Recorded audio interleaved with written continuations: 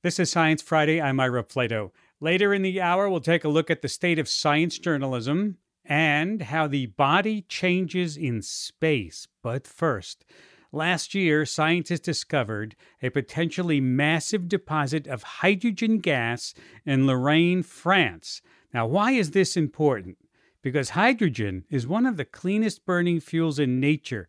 It produces zero greenhouse gases when it burns. When you add hydrogen to oxygen, what do you get? H2O, water, and heat. That's it, pure and simple. And hydrogen is the main ingredient in fuel cells, which produce clean, green electricity. You may have heard of hydrogen as a potential clean energy fuel, but here's the rub.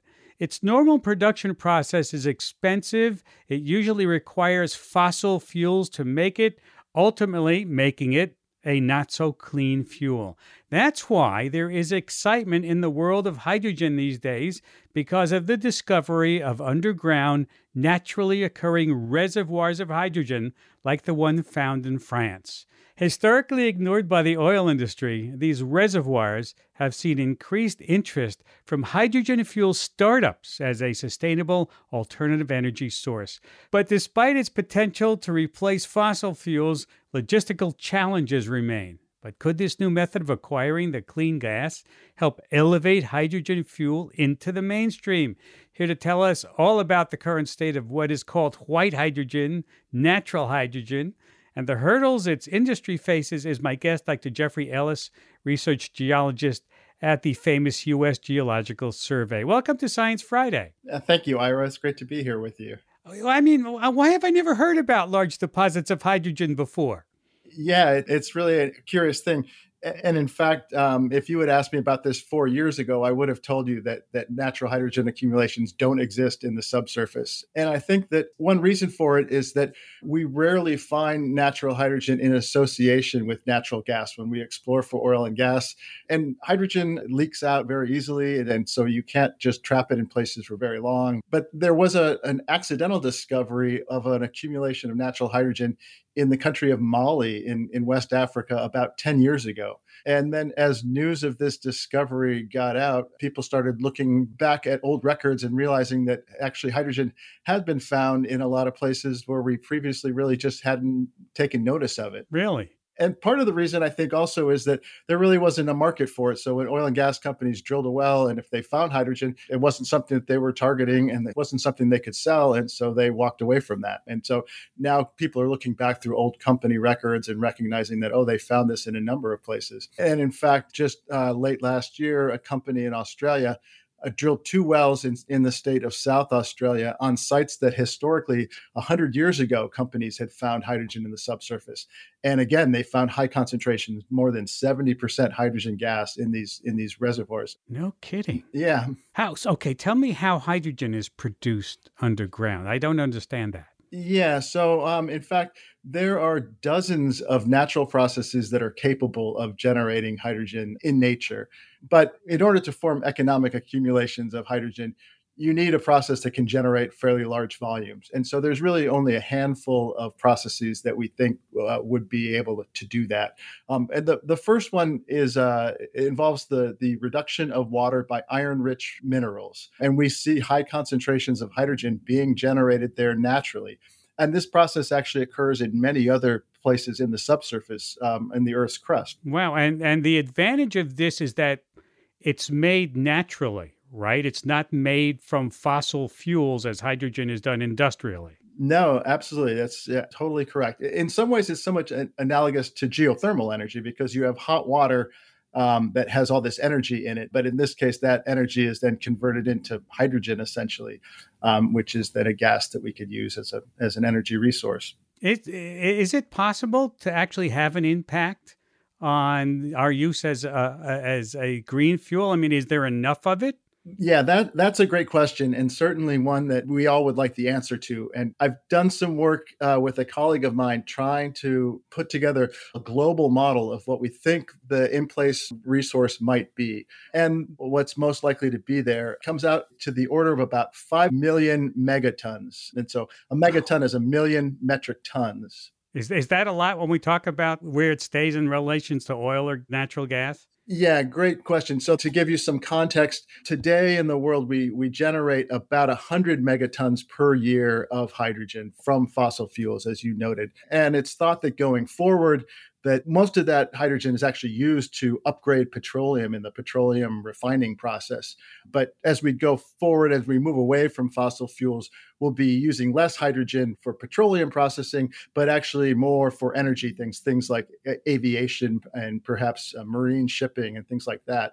And it's thought that to get to net zero, we'll probably need about 500 megatons per year of hydrogen to meet the demand for these hard to abate emissions. And so, as I said, we think there may be as much as 5 million megatons of hydrogen in the Earth's crust, but we'll need maybe 500 megatons per year. But there's a really important consideration when we think about this global model. This is for the entire Earth's crust. And so most of that hydrogen is going to be inaccessible. It's just going to be in accumulations that are much too deep or too far offshore or much too small that they would never be economic to actually to drill and produce.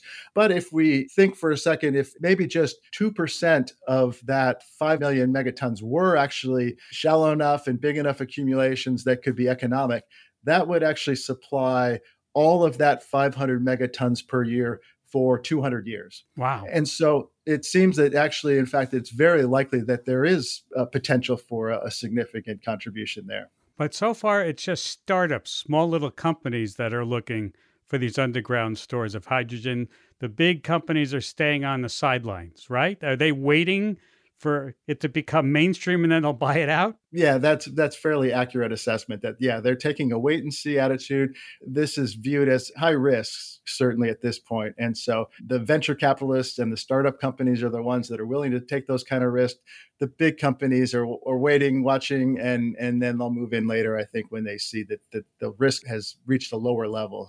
But there are other challenges, right? Once you get it up and out of the ground, how you store it and move it is also a challenge. Yeah, so hydrogen does have some important limitations. As you noted, it is a very clean fuel. It's very attractive from that standpoint.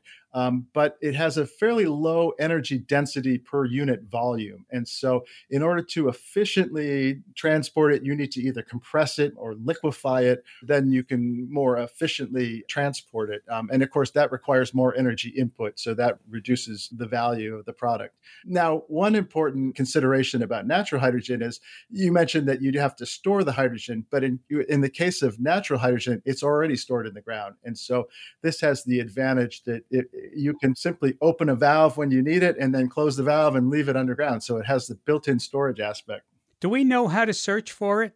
You mean you said it was discovered accidentally, right? Yes. Yeah. In fact, all of the discoveries to date have been accidental. There's only been one well that was drilled explicitly targeting natural hydrogen exploration. And they did find natural hydrogen, but we still don't know exactly what amount there. The company is still working on testing that well. And so, yeah, so far we've only really had these accidental discoveries. And so the short answer is no, we don't really know how to explore for it yet. That's something that we're working on now. We have groups in France and Australia and now here in the US. The USGS, in fact, has a big program now working on trying to understand how can we better understand the resource potential and then also develop tools and techniques and strategies for exploring for natural hydrogen. So is it being taken seriously now? I think it absolutely is. Yeah. Just in the last couple of years, it's really moved from a fringe topic where a small group of researchers working on this to it seems to have moved more into the mainstream and gotten wider acceptance among geoscientists as they learn about it and understand the potential here. So you're optimistic about this. I am optimistic. I think there's a lot we need to learn. There's a lot of work that we need to do, but there's great potential here. And we just have barely scratched the surface yet. And so we need to do the work to really realize what that potential is. But there's a lot of potential. Yeah, you've barely scratched the underground, yes, so to speak. That's, I guess, a geology bad joke. Yeah. And when you're talking about using this hydrogen, are you thinking about burning it or using it to make electricity in like fuel cells?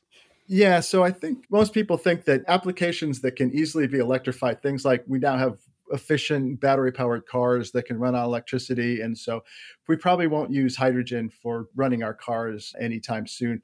But there are sectors like aviation that, from what I understand, nobody thinks that we're really going to be able to have 747s that are battery powered that can fly across the Atlantic Ocean. And so they're looking at hydrogen for fueling things like that, aviation, long distance marine shipping. And so in those applications, it would likely be just directly burning hydrogen or running it through a fuel cell and then running electric motors that way.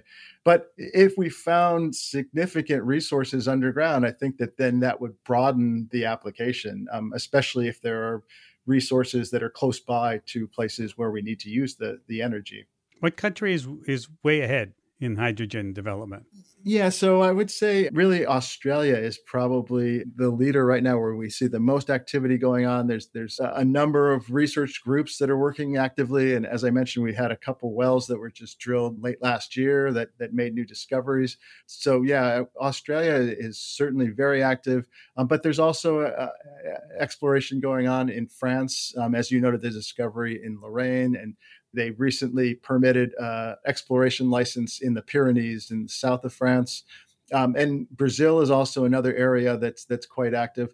And in the US, actually, we've been kind of late to the game, actually. The French and the Australians have been doing research in this area much longer than we have. But companies have moved into the US because it's a good climate. We have a lot of infrastructure for drilling wells, companies that are capable of doing this kind of work, and a lot of experience in working in the subsurface, as well as a relatively amenable regulatory environment. So the companies are interested in working here. So we've had this one well drilled in Nebraska, and then there'll be a couple more wells drilled in Kansas sometime later this year. Wow, Jeffrey, this is exciting stuff. Thank you for taking time to be with us today. Oh, you're very welcome. I'm really happy to share it. Dr. Jeffrey Ellis, research geologist at the U.S.